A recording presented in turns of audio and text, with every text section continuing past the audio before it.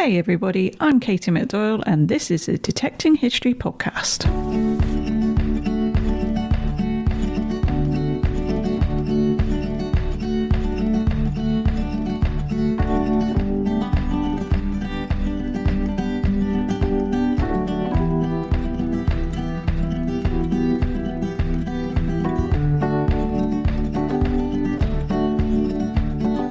Hello everybody and welcome to episode 16 of the Detecting History podcast.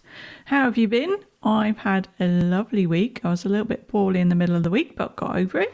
I got out digging this morning for a couple of hours, found 3 lovely buttons and that was it. But you know what? They were wonderful and I loved it. Blue sky, that gorgeous orangey tone to the late autumnal sun, crisp cool air in my lungs. It was superb.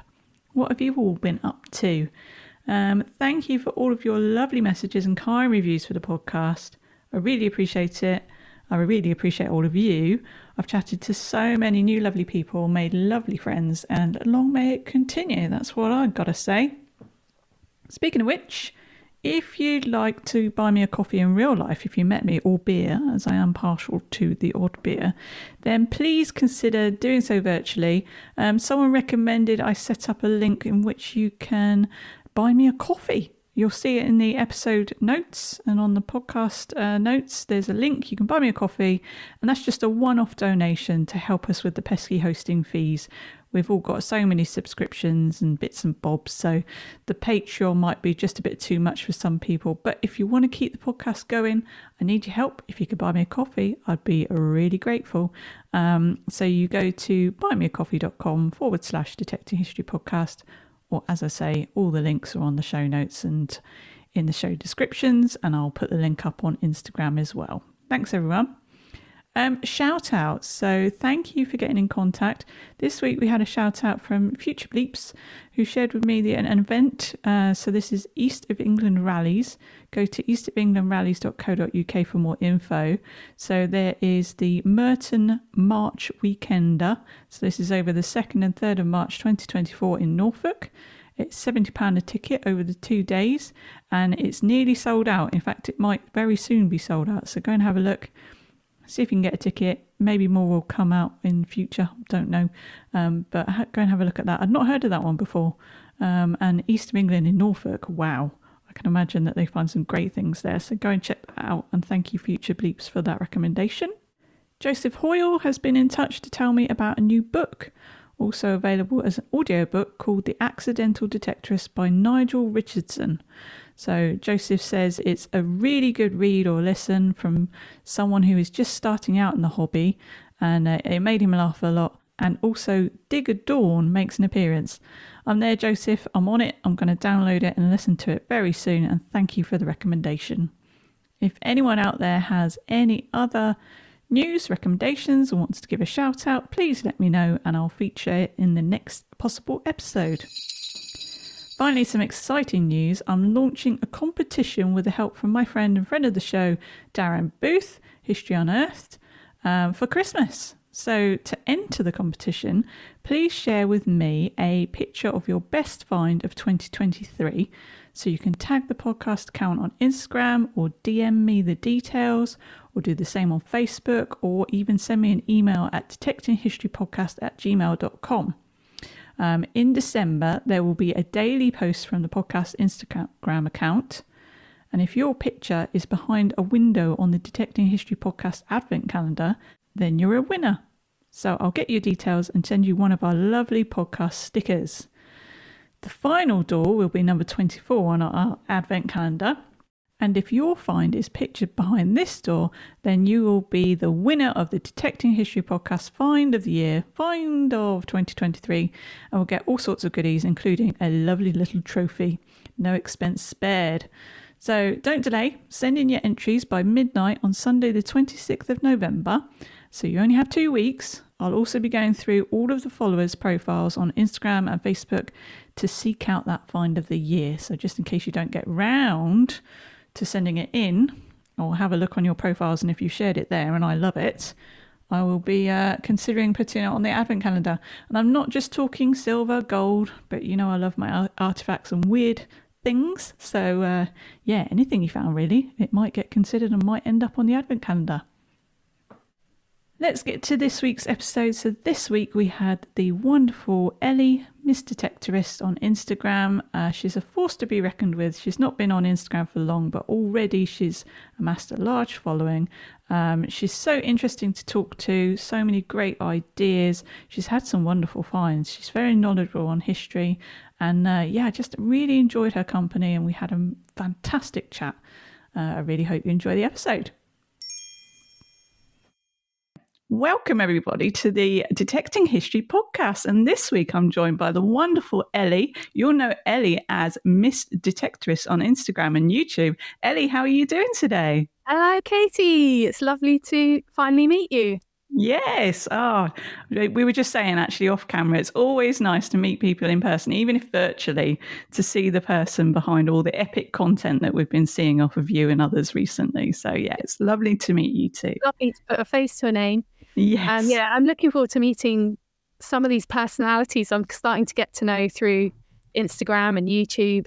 Actually, someone suggested last night, why don't we do a YouTube live and we can all chat? And I was like, yes, let's do it. So I might set that up. Yeah, do it. You've got to do it. Especially when it comes into the winter months as well and it gets a bit difficult, less light and all the rest of it. We're all sort of fumbling around trying to find new things to do in our hobby. So I think that will go down really well. Absolutely. I think we could kind of have like a virtual detecting club. So we could kind of almost get, bring your own drink and show some of your finds. Yes. Okay, well, I think you need to trademark that right now because this is going to go out on the podcast. So everybody, you can't steal that. Ellie's doing that. Right.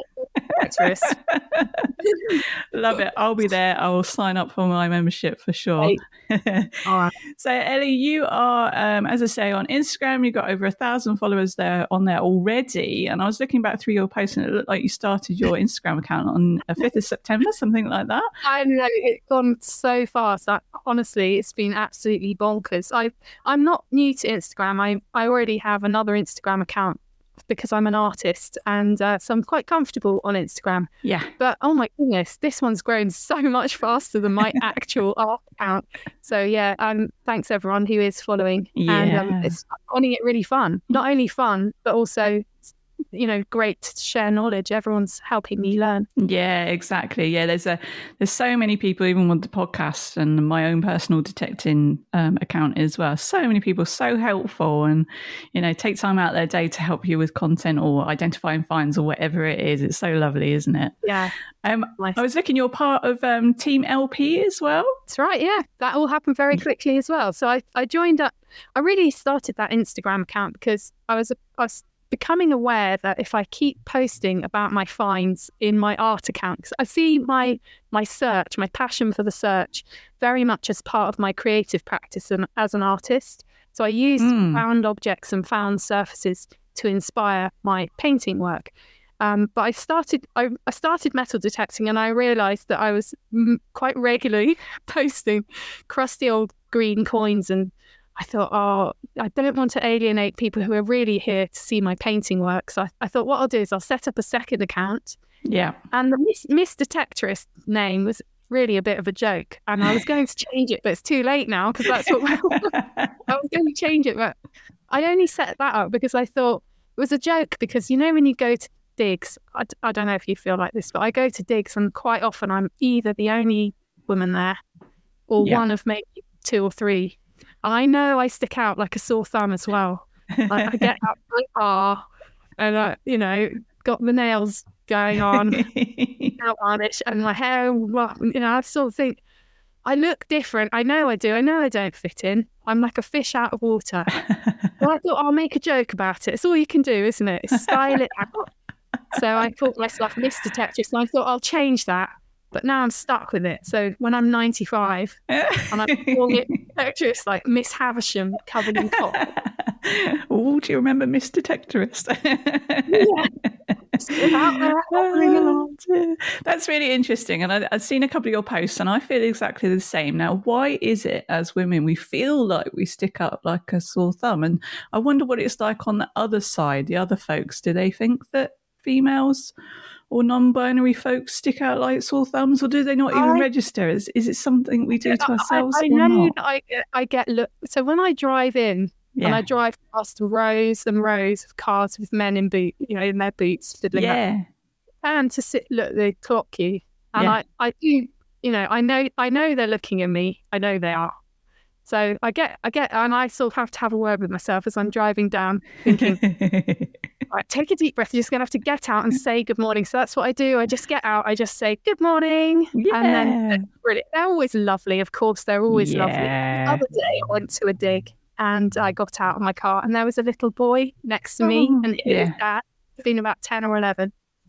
And he didn't give two hoots. He came straight over and because there was a huge rainbow in the sky and I wanted to take a picture of it. And he came over and he said, well, how are you going to get all that in the frame? And, and he just broke the ice. And then his dad said hello. And, breaking down those boundaries. Well, you inspired me. And I had a quick look because I feel like women were few and far between many years ago, sort of in the 70s when this hobby really took off. And then it has been growing. And then you inspired me because of one of your posts. I was looking, obviously I do my Instagram stalking before I interview everybody. So I went on to the podcast figures because you can get some really good stats, especially from Spotify. Apple does it as well. They all do it. But I went into Spotify just to look at the stats. And I can report that currently on the podcast, 59% of the listeners are male, 34% are female, 6% not specified, and 1% non-binary. So I found that really interesting and higher than I thought. Yeah. And I must admit, I think when I look at the social media side of things, there does seem to be a growing number of women getting involved and having a bit more of a voice. And that's how I got involved in LP because they spotted me as soon as I hit Instagram. I think they said they liked the way that I tell stories about my experiences in the hobby. And they were looking they have 16 real detectorists on their team, telling kind of real stories. And 4 of those are women. So they're trying to represent the diversity in our hobby, and diversity makes it way more fun. I mean, come on, you make it more fun, right? So I'm pleased to be part of, being able to represent women because I want more women to join in and feel comfortable. Absolutely. And we have different things that we have to deal with, including often speak to the female detectorists about, which is toilet facilities is one of the things, isn't it? I've written that in my notes, actually. Brilliant. We'll get to that in a minute. But I love that you mentioned the word diversity. And in my corporate job that I've left now, I was a champion of DE&I, so that's diversity, equity and inclusion. And the stats on that in terms of business and how well, even if you're, not on a humanitarian level, but on a business level, and what LP is obviously looking at now is that, it's good for business to have diversity, neurodiversity, diversity in gender, race, all of those things.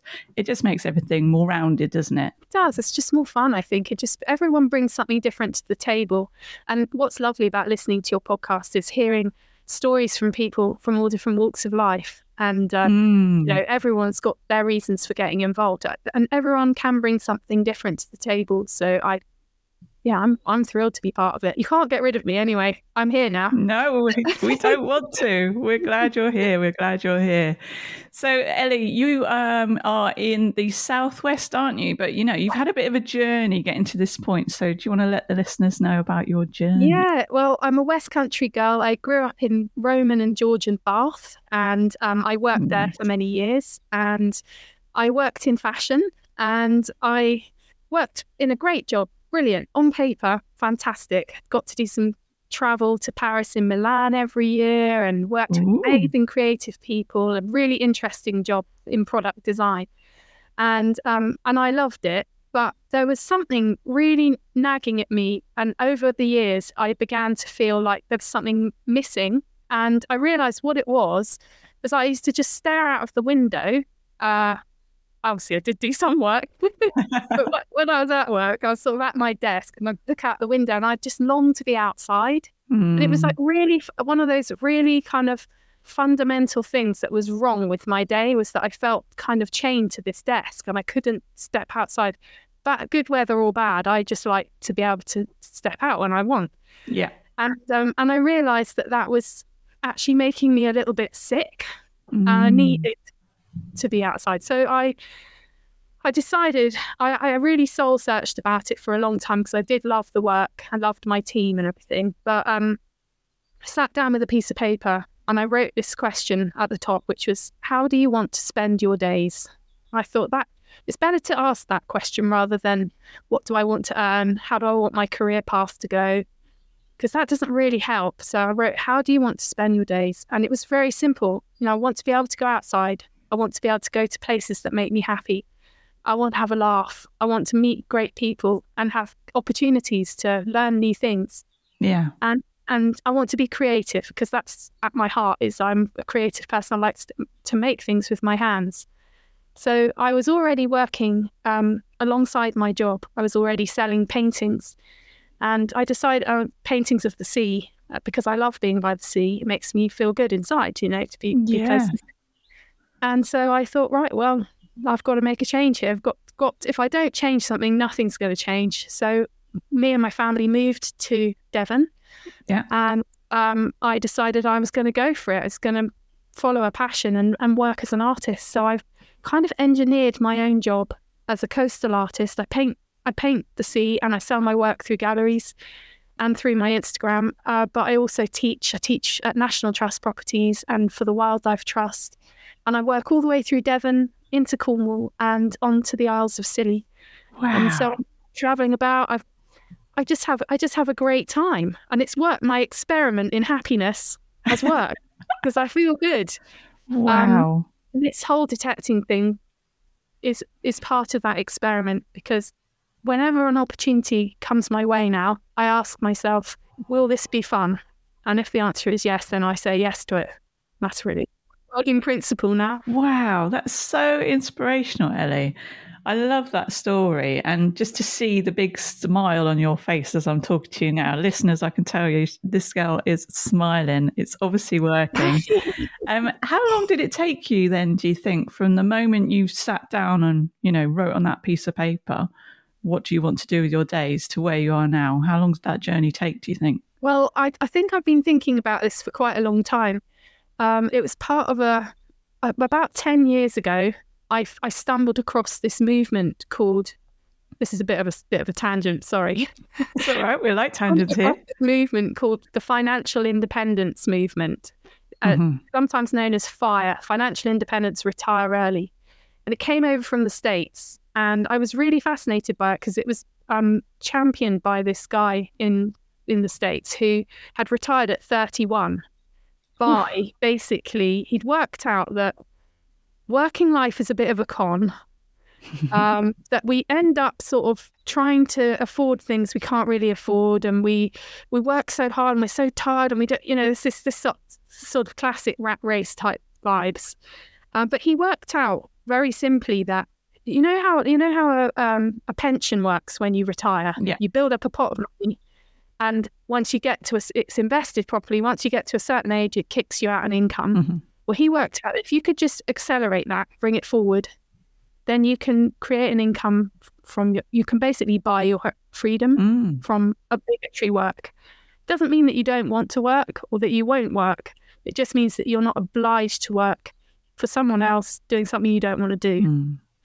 And so about 10 years ago, I started on that path, and that's what's really enabled me to make this jump, because I have the backing of that knowledge about how I was going to support myself around my own income that I can generate for myself. So I suppose I've probably been thinking about it for about 10 years, but it took me, a really long time I'm going to big myself up here, but and anyone else that's done it's quite brave to step out of a really good career to do something potentially could be a complete disaster.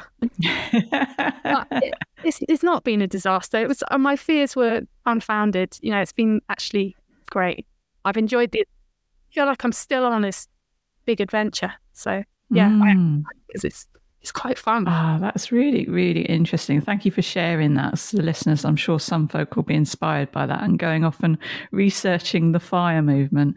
And it does feel scary. I've just left my job And it was kind of like, right, what do I want to do now? Do I want to step, like you say, exactly, it just echoes, resonates with me.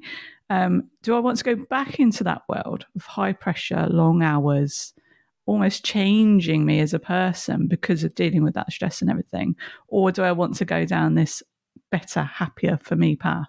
And so I'm currently, you said brave, but you're right, it is brave, because you do have to sort of sever that traditional thinking, don't you? That you must go to your traditional 9 till 5. Yeah, and you've got to start, I think maybe it's just as I'm getting a bit older, I don't actually care so much what people think now. I know there were probably people that thought, what on earth are you doing?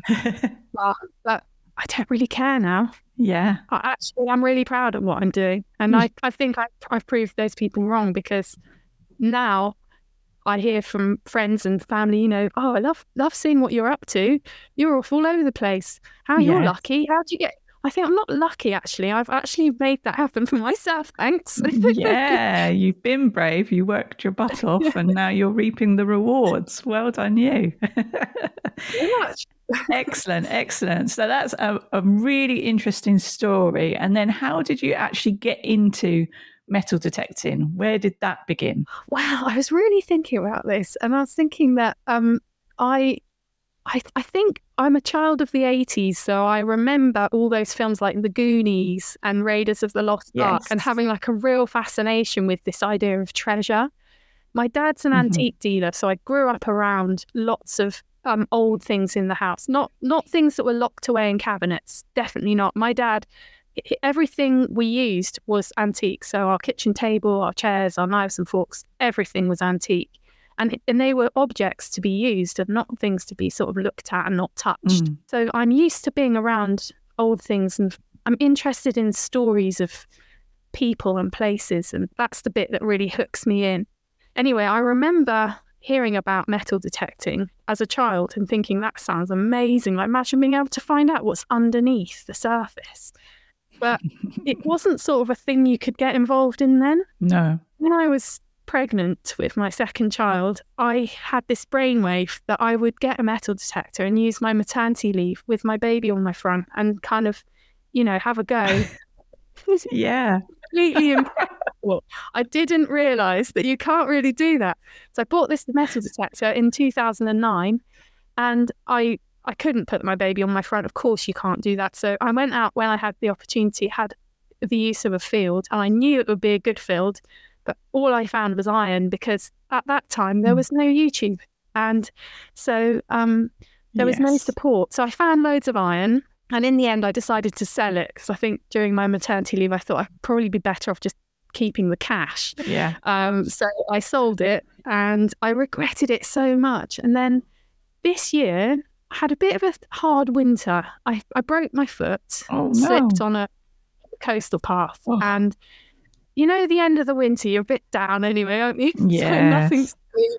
Down here in Devon, it gets quite quiet. Everyone retreats into their own village, and there's kind of no way of being with other people. So I thought, I've always wanted to do this. I'm going to treat myself. So on Valentine's Day, I bought myself a metal detector, and I love that. I decided I would use it as an opportunity to go to join a group, meet new people, and get my broken foot going again, and start doing something with gentle walking. Yeah. And so I treated myself, and that's really how I got back into it after that first failed attempt. Oh my goodness. First of all, how's the foot? Is the foot okay now? Oh, absolutely fine. I mean, you know, when you do something like that, you think, oh, that's it now. It's never going to mend. Yeah. Wow. You know, I'm absolutely fine. It was amazingly quick, actually, healed in only a couple of months. So yeah, I don't even notice that anymore. Good. Well done. It was good, because it gave me that impetus to say, I've got to get out, I've got to start moving. And so I thought I'll start a new hobby, and I'll throw a bit of money at it, because you know, sometimes you've got to treat yourself, haven't you? And I love that you treated yourself on Valentine's Day. That was a total coincidence, but it has turned out to be a bit of a whirlwind romance. Yes, absolutely. This year, I tell you. So what brand of detector was that first one that you got then? And is that still your current machine? Well, it was until about a week ago. I bought a Nocta Legend. I wanted to go for something that was sort of upper mid-level. So I wasn't just messing about. There's nothing worse in my mind than the idea of walking a field and trying really hard and not not hearing what's there. So I thought, I'm going to take this seriously. I'm going to get something, upper mid-level.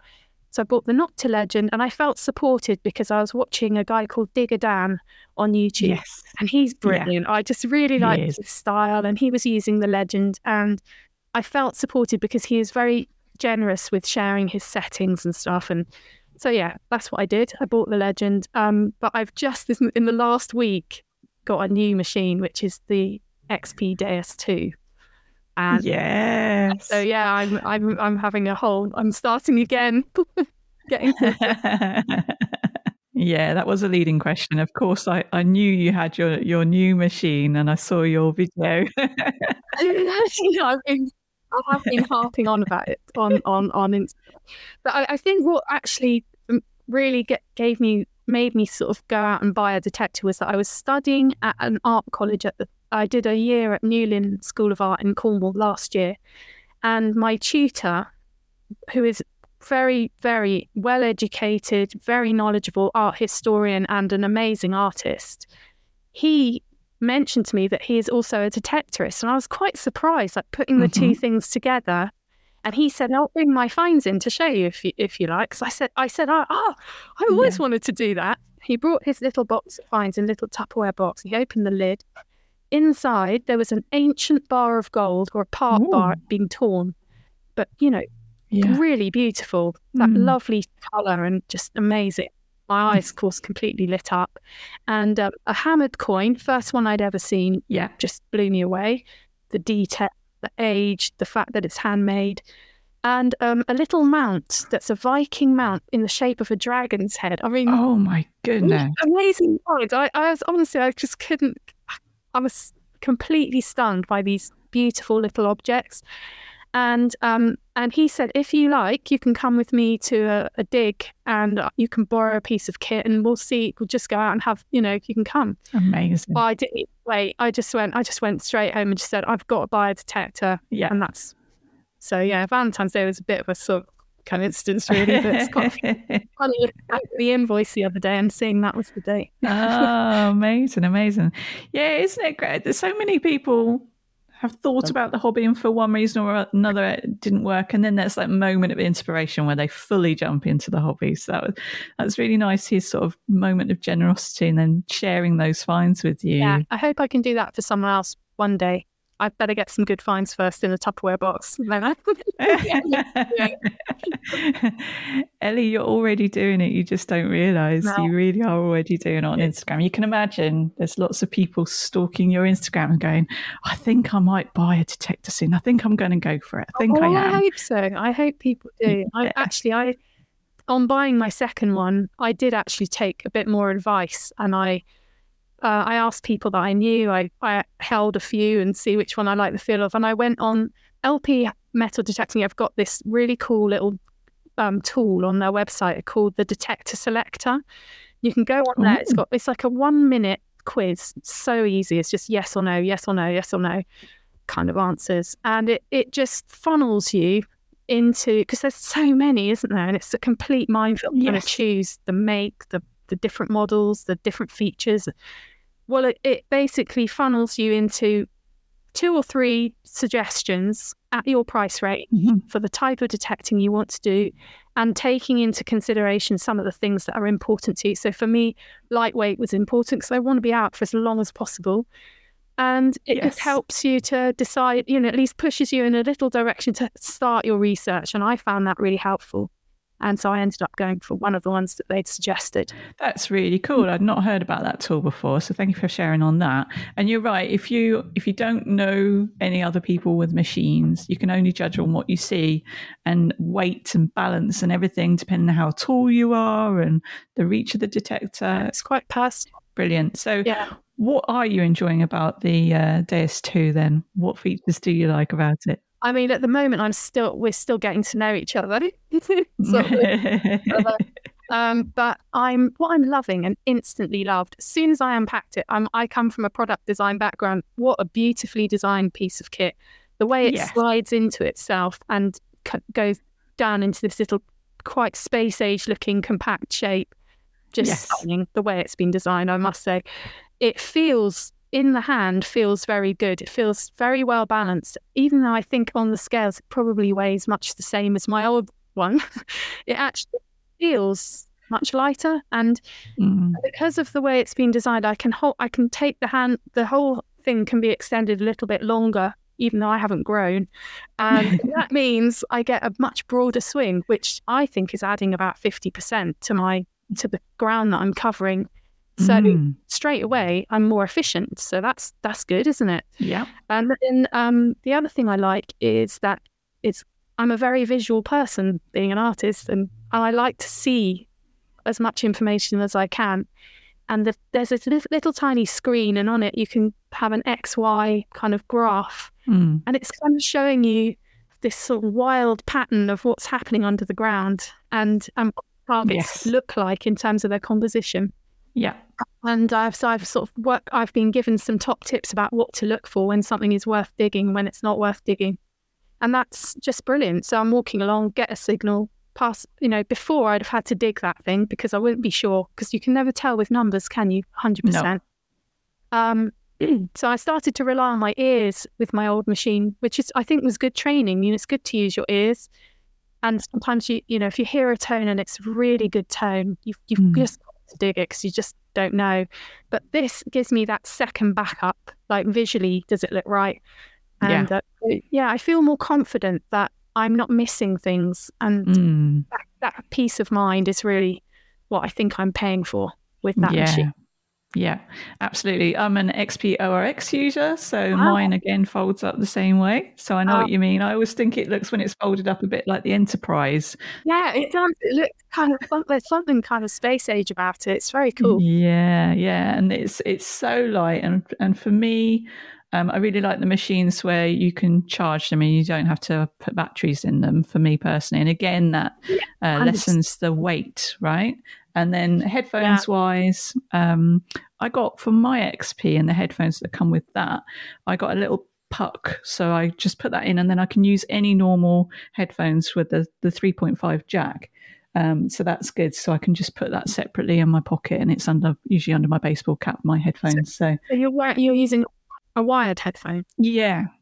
So it can be wireless, but I didn't find the headphones that you use for it to be wireless comfortable. So the way to get around that is you can buy this little puck and plug it in, and then you can use normal headphones. So then I've got headphones like this that I use. Yeah, because I think wireless definitely for me, because I chuck my machine, and that's another thing. I need a machine that's quite hard. As soon as I found a signal, like ready to dig, like that just gets guarded to one side. I'm trying to be more careful with getting into better habits with my Deus too, because I don't want to break it by being too kind of dismissive of it. But, I like the headphones. I went for they come as a pack. They come with the back phone, which wraps around the back of your head. But I went for I changed it up and went for the ones that go across the top. Yes. Just because of how I wear my hair, really. And I didn't want to get all, everything tangled up. Yeah. So, I went for those. But they're really good. Yes. They're really good. You don't even know. They just, everything connects. Which is amazing. Yeah, really. Convenience, isn't it? Convenience. And then, like you say, it's your backup to see the screen to make sure what you're thinking you're hearing and detecting is worth digging. Yeah, I find that very reassuring, I must say. And efficient as well, right? Because we've only got so many hours in the day and we've only got so much energy, so we don't want to be digging absolutely everything. Some days we do, but not every day we want to be digging everything. I feel like I've done a kind of crash course in detecting. So although I've only been going since February, I think I've packed about 5 years worth of detecting into 1 year. So I now feel quite confident that I don't very often dig any iron unless it's mixed with something else. Yeah. And so I've sort of streamlined my digs to things that are hopefully the things that are worth digging. Yeah, well done you. And the rest of your gear, do you take like a hand trowel or a hand digger with you, and what spade have you got? Both my digging tools are Nocta. I've got the Nocta digging tool, which is like a little trowel with serrated edges, which I think is brilliant. Yeah. And I've got a Nocta premium shovel. I bought it because it breaks down into two parts, because I thought I'd be doing a lot of beach detecting and I'd want to kind of carry everything in a backpack. Yeah. But I don't like beach detecting at all. So I've actually never broken it into two parts. However, it's brilliant. It's absolutely brilliant. I mean, I'm not the biggest person, so throwing your weight like on a spade, sometimes it just doesn't even dent the ground. But this thing's brilliant. It cuts straight through. I've got woodland permissions with ivy roots and stuff, and it cuts straight through. So yeah, brilliant. Love it. Yeah, you need that, don't you? You need that for sure. I've got a Garrett carrot pinpointer. Oh, great. Which I love. Yeah. And clothing wise, I just wear a right hodgepodge. I usually have some sort of I like a t-shirt, so I usually have some sort of t-shirt, and then I got these trousers, which someone said to me the other day, "Are you in the police force? Because your trousers are like police ladies' trousers." But they're actually from they're lady builders trousers from a place called Sight King. Brilliant. And I think probably the biggest investment in my outfit has been my boots. I bought the best ones, Scarpa, because they're so comfortable. They're like Everest's walking boots. Yeah. Brilliant. Waterproof. I'm so glad that was worth the spend. So, I mean, that was part of my original investment, which I gave myself to spend on the Legend and all the kit. I thought I'm going to get boots. So, yeah, that's my kit. Lovely, lovely. I was out at the weekends and I had my so-called waterproof boots on, and I was in a field that was just starting to overgrow with grass and things, and because of the good weather I think it had all got a bit long again, and because of the early morning and the dew and everything, after about an hour I felt like I had trench foot and the water was getting in. So the holiday season is upon us. I'm starting to write my wish list. I've been starting to write my wish list as well. I've got a few ideas I've got a couple of them. Actually, all my stuff is detecting related as well. Yes. I'm going to ask for a printer's tray, you know. What's a printer's tray? What do you mean? Long ago, when people were printed using letter sets, traditional printing of books and stuff, the printers would have these drawers, big wide drawers, which had little grids. Oh, yes. All the letters in. Yes. You can still buy them, but they're obviously all old, vintage or antique, but they're brilliant. You can put them out on the wall and use them to store all your little things that you found. Little bits and pieces. I'm going to get some of that. And I've got on my list for Father Christmas a UV torch, because someone said today when I was going off to the Isles of Scilly to look for shipwreck stuff, they were like, "You've got to take a UV torch because you can spot diamonds and opals on the beach." Oh my goodness. And also certain types of sea glass that's got like uranium in it, I think. They glow. I've seen that. So yes. I was at the time when I got their message, I was in Penzance and I had about an hour till my flight, and I was going around every B&M Home Bargains Penzance. Have you got a UV torch? No, sorry. That's on my list for Christmas as well. Yeah, hang on a minute. I just need to write that down. UV torch. I need one of those too. That sounds awesome. So thank you for sharing your detecting gear, some top tips there as well. We're going to move on to finds now. I've seen a couple of awesome things you've already found on your socials, but do you want to tell us about some of your best bits and pieces you found? Yeah, go on then. I've only got a few, so it won't take long. Well, I think probably my first best find was my Henry VI half-groat, which, as hammered coins go, it's a bit of a stunner. It's come out of the ground in perfect condition. But even better than that, it was the circumstances in which I found it, because I was with my family and some friends. We were all camping on the permission where my first permission. Brilliant. And it was my first time getting my detector out. And I thought, I'll just get it out around where we were all have the fire going and everything. Yeah. Turned the mission on, went up and down a couple of times and got this signal and pulled that out of the ground in front of all the kids who were just couldn't believe it. Wow. That our history sprinkled all over our nation like this. They were like, what? Yeah. This piece of treasure right there, where, Yeah. And it was like, I think they thought, oh, well, that's what detecting's all about. Then you just get your detector out and a hammer comes up. Of course, I've only found 2 in 8 months, so it isn't like that at all. But what a lovely coin. And it's really, I just am blown away by the detail on it, really. And just that it came out the ground like that after 600 years. Just crazy, isn't It's it? always amazing. And you always start thinking about who was the person that dropped it. How come they dropped I know, it? I felt bad about it, actually. When I make a find, I always kind of say, I'm really sorry you dropped your coin, because I know how pissed off you must have been. And actually, I found out, I always try and find out the context of my finds, and I found out how much that was worth in those days. You know, what could you buy with it in those days? Well, basically, most people in the 1400s, because that coin's dated around 1420 to 30, worked in rural communities on the land. And a farm worker would earn about 3p a day, and a groat is worth 4p. So this half groat was just over half a day's work for someone. Yeah, it's quite annoying, isn't it? If you've worked really hard and you've got nothing to take home at the end of the day. So I always say sorry, but I hope you'll be pleased that I'm going to look after it very, very well, and I'm very delighted to have it. So that was my first find that I was really, really pleased with. And then quite quickly afterwards, I found old gold. Beautiful. And that was a real surprise. I'd actually driven all the way to Suffolk to a Roman dig, hoping to find something Roman.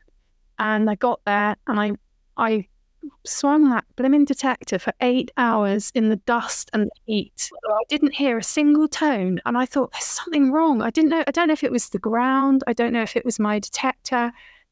I was, by the end of the day, I was so down. I'd driven about 300 miles to get to this dig on my own, stayed the night in a hotel, gone to the dig, done 8 hours, and I hadn't found anything. And I was so gutted. And I drove halfway back to Devon and stopped off in the Cotswolds, where I've got a field that I can use. And I went to bed feeling a bit disappointed. But then the next day I thought, right, I'm going to test my machine and just make sure there's nothing wrong here. So I switched it on, went over the lawn and heard this tone. And it was, when I dug it up, very, very shallow in the lawn. I've been walking over it for about 16 years. It looked like it was a ring. So I thought, there's no way that this will be real gold, because it's, why? In my head, I thought it must be costume jewellery because it's right near the house.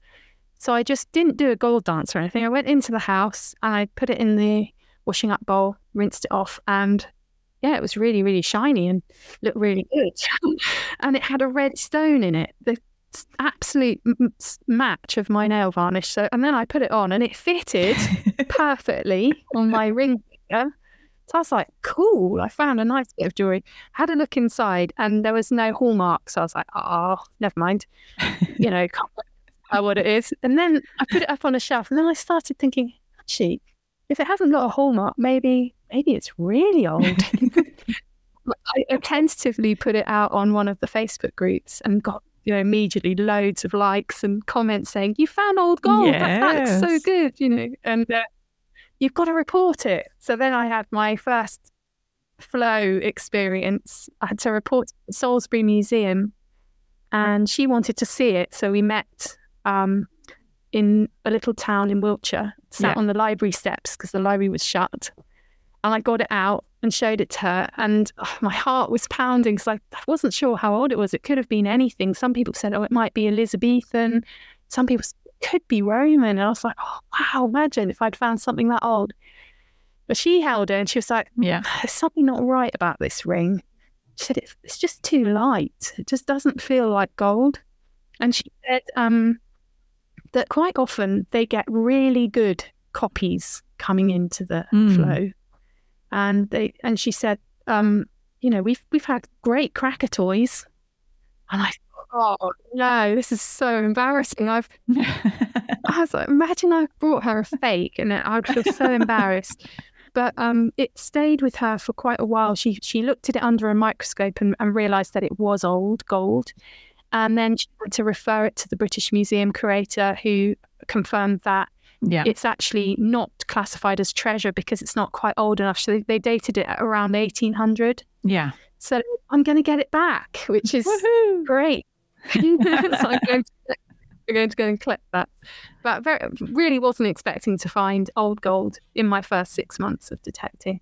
So yeah, I'd say those are probably my two most treasury finds. But my favourite find is my medieval candle holder, which dates back to the 14th century, and I just love it because it's, it's an everyday object, isn't it? That we really needed, because I don't know how it ended up wedged in a hill in Dartmoor, but I bet whoever had dropped it was quite annoyed when they got back to wherever they were going. Because, I mean, obviously, it's one of those items that life, was so tough in those times, wasn't it? And you really would need that. So it's beautifully made as well. And I think one of the reasons I like it so much is it's one of the things my dad really loves, is old metalware, and collects a lot of old candlesticks. So he was able to tell me everything about it. Brilliant. He was able to, where it had been made, and that it had been made in Belgium on the River Meuse. Apparently a lot of our domestic candle holders were made there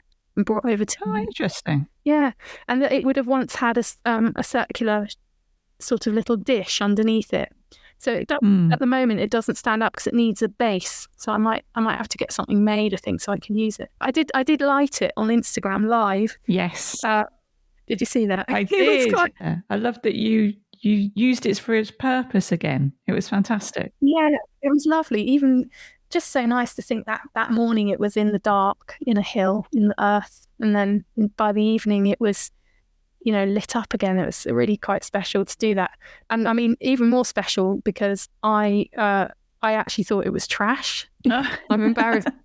I showed it to a few people on the dig, and they were like, "Oh, that looks like that's probably part of a valve for some sort of bit of farm machinery." And someone else said, "Oh, you found a bit of an old Victorian bedstead." Yeah.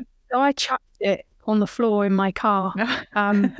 Just sort of threw it down all muddy, and it was only when I got it home and washed it I thought, that is not a valve. Yeah, that is definitely that's something else. Definitely something, and sculptural, and it's got like lovely details on it and decoration. I just didn't notice. So check your trash, people. Yes, always.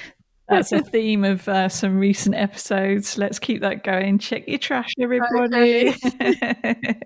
We love that. Oh, that's brilliant. Your finds are kind of like detecting in front of your family and friends. I can imagine me detecting in front of my family and friends, and the jokes would be, "Oh, she's ring pull hunting," and all this kind of stuff. In my world, that's what it might be. And the fact that you managed to pull up this amazing hammered coin in front of everybody. It's so brilliant. Good. But I mean, it's rather set me up now, because every time now with an old crusty old button, and I'm like excited about it. Yeah, the expectations. I recently found a tiny little shipwreck bead, which was a big hunt for me on the Isles of Scilly to try and find one. They're very, very difficult to find, but I did find one. Oh, well done. So I sent an excited picture home to my family, and my teenage son was like, "Send a pic, send a pic." So I sent a picture, and he was like, "I'm not going to lie, Mum, I'm a bit disappointed. that looks really, really small and not what I was thinking at all." But I was like, don't worry about the size, Ivo. It's more about the fact that it took me this long to find it. That's what you've got to get. Yeah, just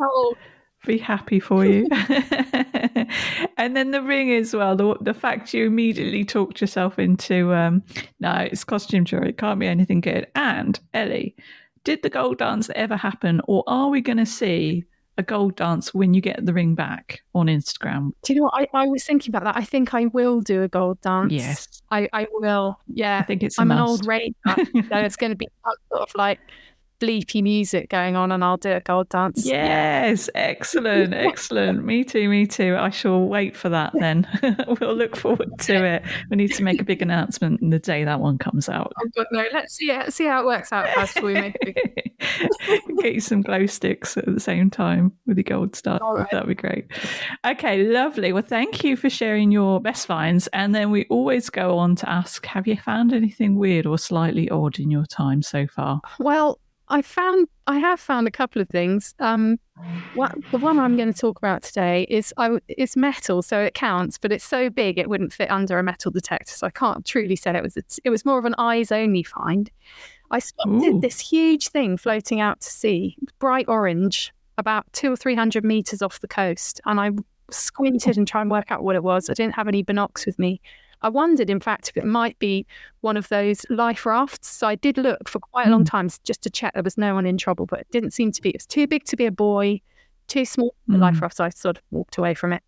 A couple of weeks later, I found it washed up on the beach, and it was this huge, way bigger than me, probably about 8 feet across, looked like a big metal buoy with spiky bits coming out of it, bright orange. Oh.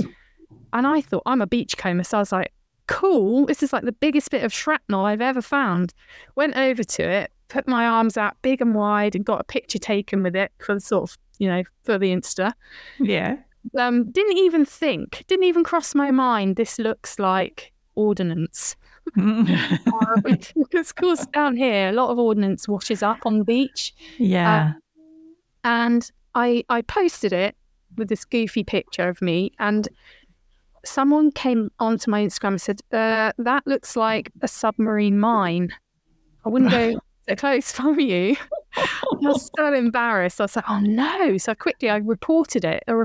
Someone else popped on and said, oh, my dad heads up the Coast Watch in your area. I'll let him know that you found it. And apparently they'd been watching it for a while. It's actually a dummy naval submarine mine, thank God. Otherwise, I don't think they paint the real ones bright orange. Yeah, I was thinking that actually. Like, look over here, watch out. It's used by the Royal Navy to do gunning practice out at sea, and it had made land where I live. And so they said, well, thanks for letting us know it's made land. We've been watching it for a few weeks, and it's perfectly safe. And that was a bit of a lesson in don't approach ordnance on the beach. I learned my lesson now. And that's a one-off. I don't think we're ever going to have anyone else coming on the podcast saying they found that. I can't think of anything that I found detecting apart from a phallus mount, which I mean, that's just funny, really, isn't it? And, and I was very pleased to find it. But I haven't really found anything else weird yet. I don't think yet. I think those two things actually count really well towards your weird list. Brilliant.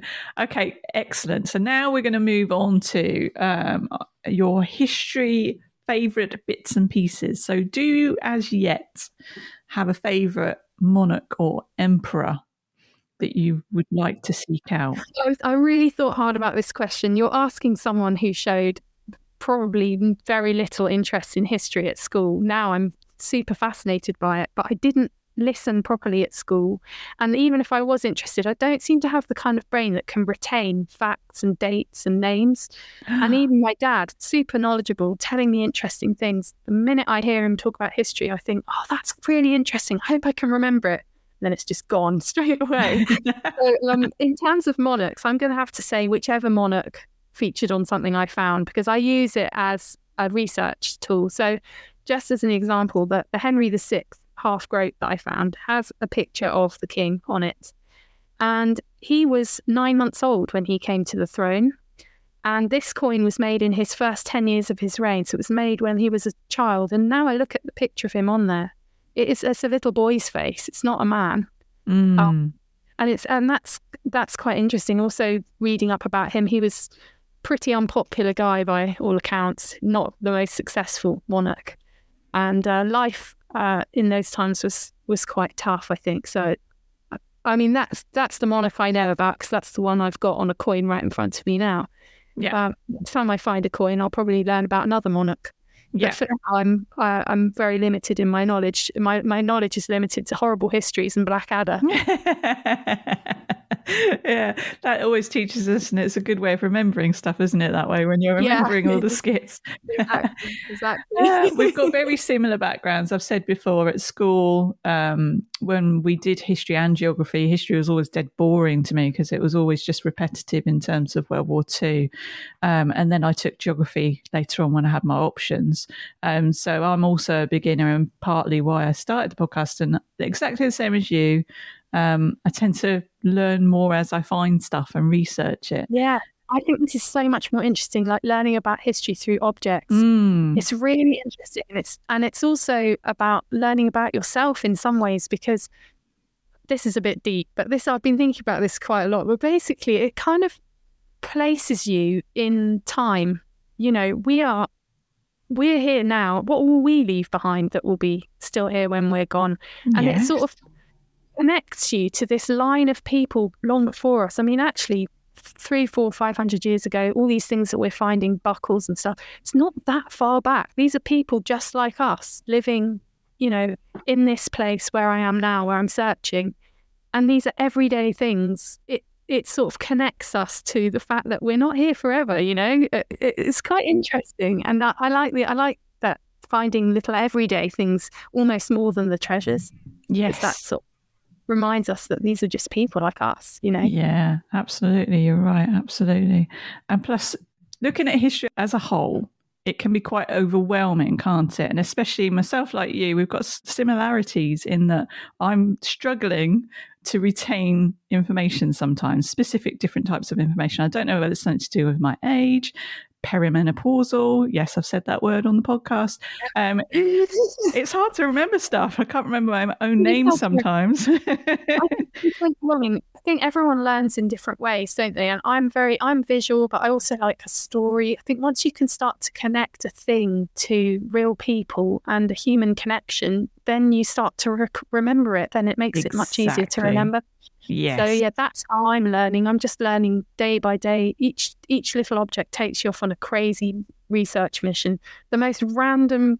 I mean, you don't know what you're going to find, do you? And it just takes you off on these random directions. I like that. It makes it fresh, and you're not stuck in one era for a long time like you are at school learning about one thing. You go off in all these different directions. But what connects all of the things is these are just human beings like us, living life, trying to do the best they can for their families, exactly the same as we all are. And that's what I like about it, this hobby, really. Lovely. Well said. Well said. So I guess that's probably the same for your favourite history era as well then. You sort of learning as you go. Well, I do feel a little bit more I can talk about, because there is an era that I find really fascinating, and that is the medieval era, because I think because I come from a product design background, I'm really appreciating these objects. It's a time of no shortcuts, like all the mod cons that we are used to now, everything that's come in since the industrial age, everything. I mean, everything you tried to do in that time must have been hard. Like no artificial light. So the minute the light starts to fail, you can't actually see. You've got to get a candle out. Everything. Lighting a fire must have been difficult. Finding food, you've got to grow it. You've got to rely on the seasons. Yeah. The whole, you're living utterly hand to mouth, and that makes, to me, every object that I find from that time very, very meaningful, because there was no such thing as mass production like there is today in product design and manufacturing. Every item that I find has been manufactured by hand as a one-off thing, and skill involved. I mean, I worked with precision tooling and engineering of metal products, and even today with access to digital and all the sort of design aids that we have, it's really very tough to get precision design details into metal. It is. But these people are working by hand, creating dies to make these coins. I mean, that's just crazy, isn't it? To think that they had the ways of doing that, and those objects have survived this long. I mean, not many things that we're making today will survive in the ground. So I find the medieval period quite interesting. It's a bit dark as well, isn't it? There were no rules, there was no police force, there was no health service, there was no education. I mean, it's just dark, isn't it, when you think about it? You're born into your lot, really, weren't you, then? And you just had to just like it or lump it, and you just have to deal with it. And I have a sort of respect for the people that lived in that time. The other day, I went to a dig on Dartmoor, and the ground was so stony, like I couldn't even get my spade in. It was just, and I just thought, imagine being a medieval farm worker up here in the weather, or you can't just go in if it starts raining like I did. I went in and got feet. You've got to stay out there, and you've got to dig that land with handmade tools. Yeah. And if you didn't, you wouldn't have any food next season. And it's just that kind of thing. I respect the people that lived at that time hugely. And life expectancy 35 back then. Literally the survival of the fittest, and the fact that we're here today having this conversation. I mean, the chances are minuscule, but yet we're here, and that's because of those ancestors. Yeah. Oh, wonderful. Have you ever had any issues while out detecting? I mean, obviously you're out in Dartmoor and places like that, so the weather can change quickly and get quite wild. Have you had any issues? Yeah. Well, I'm quite used to that because I work outside a lot as an artist, so I'm quite hardy when it comes to weather and stuff. But I think you mentioned it earlier, the wee problem. Oh yes. Yeah, I mean, I know this. Sorry, boys, but it's got to be said. It is really difficult. I think you have to carry a tissue and be prepared to hop over a wall, basically, don't you? Because often you turn up at a dig and there isn't a loo at all. And it's all right if you're a bloke, isn't it? I mean, you can go and find a hedge and just turn your back. But for us, that requires the full, undressing of the lower half, which is quite exposing, isn't it? But yeah, you kind of need a wingman or lady to stand guard and say, you're all right, there's no one coming. But if you're on your own, that can be quite challenging. But I haven't really had any major issues whilst out detecting. No, not really. Not yet, anyway. Apart from, I did spook myself out big time detecting. Here by the sea, you get this rolling mist that comes in either off the moor or off the sea when the weather's a certain kind of way, warm and a bit wet.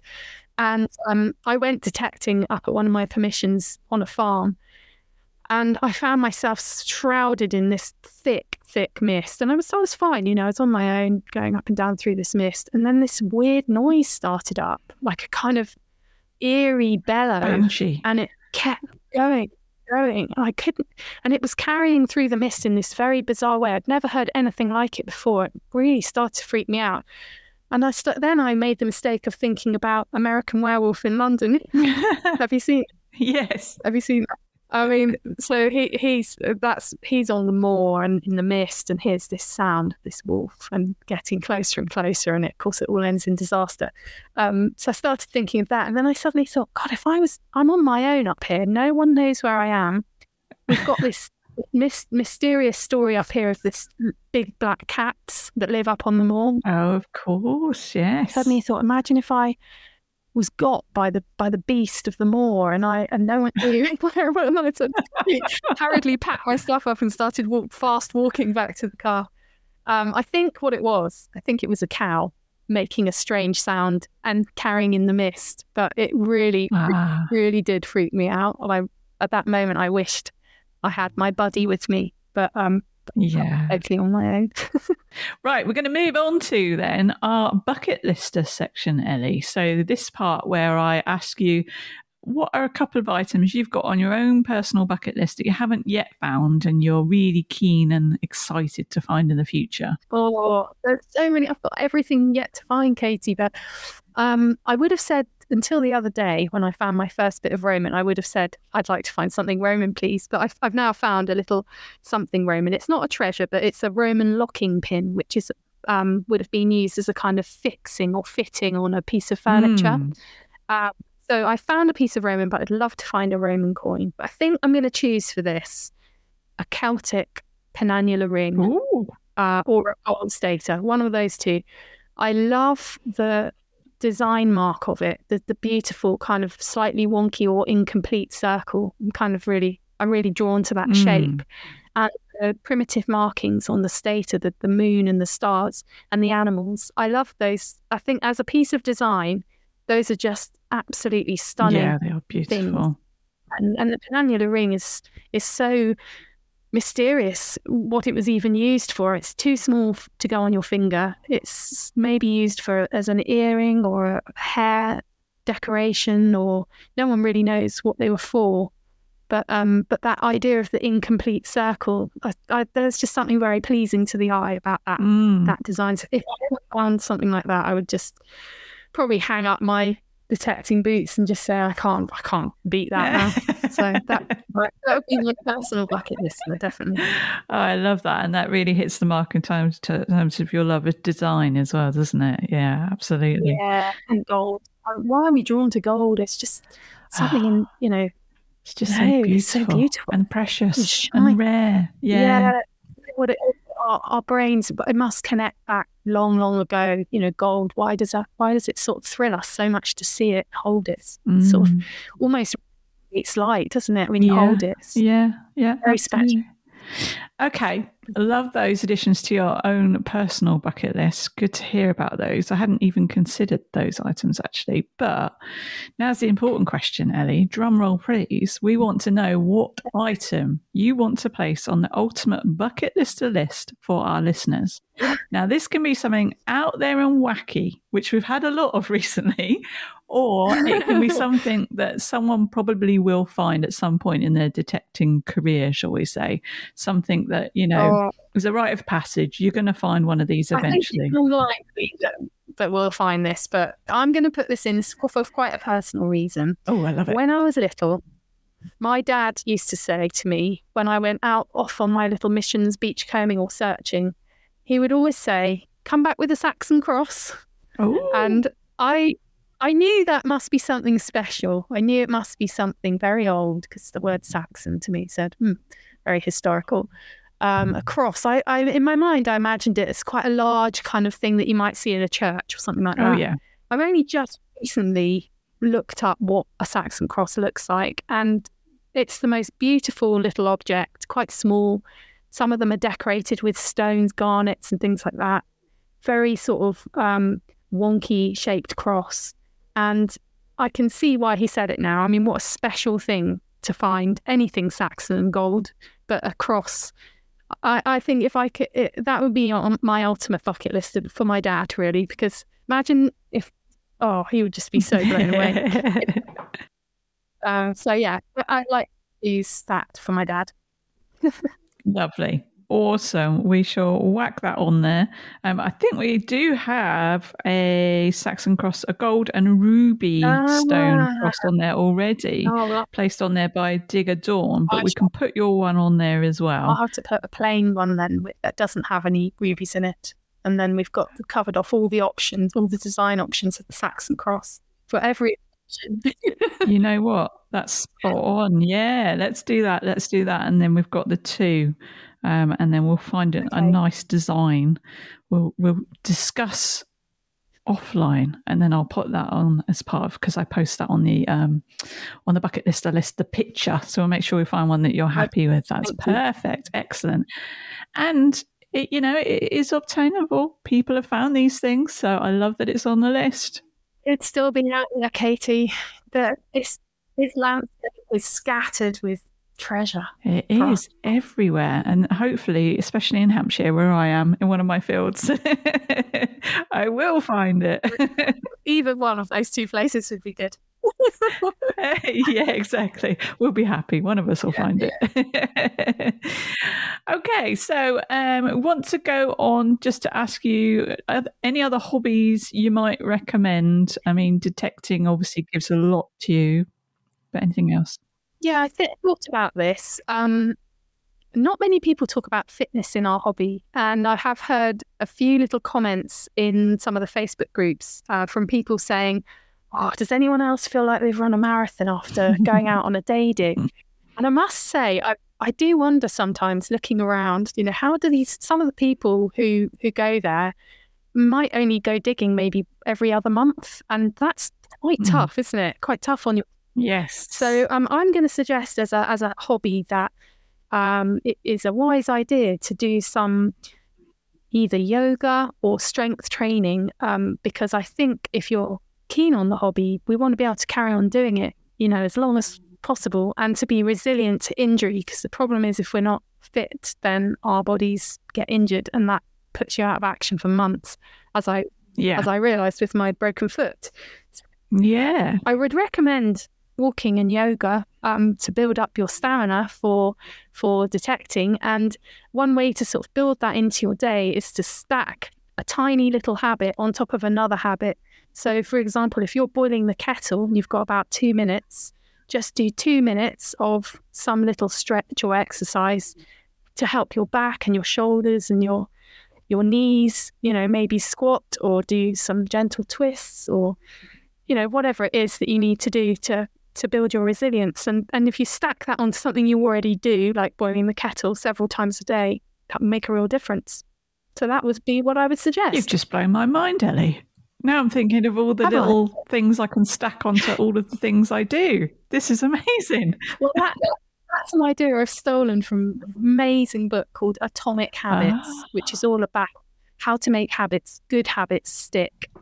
And it's written by a guy called James Clear, and very, very smart book about how to bring into your day things that are really important to you, like health and fitness, or actually I learned about it through that financial independence movement. So there's a good book for people to read if you're interested in that. Can you see my camera? Have I appeared on your screen?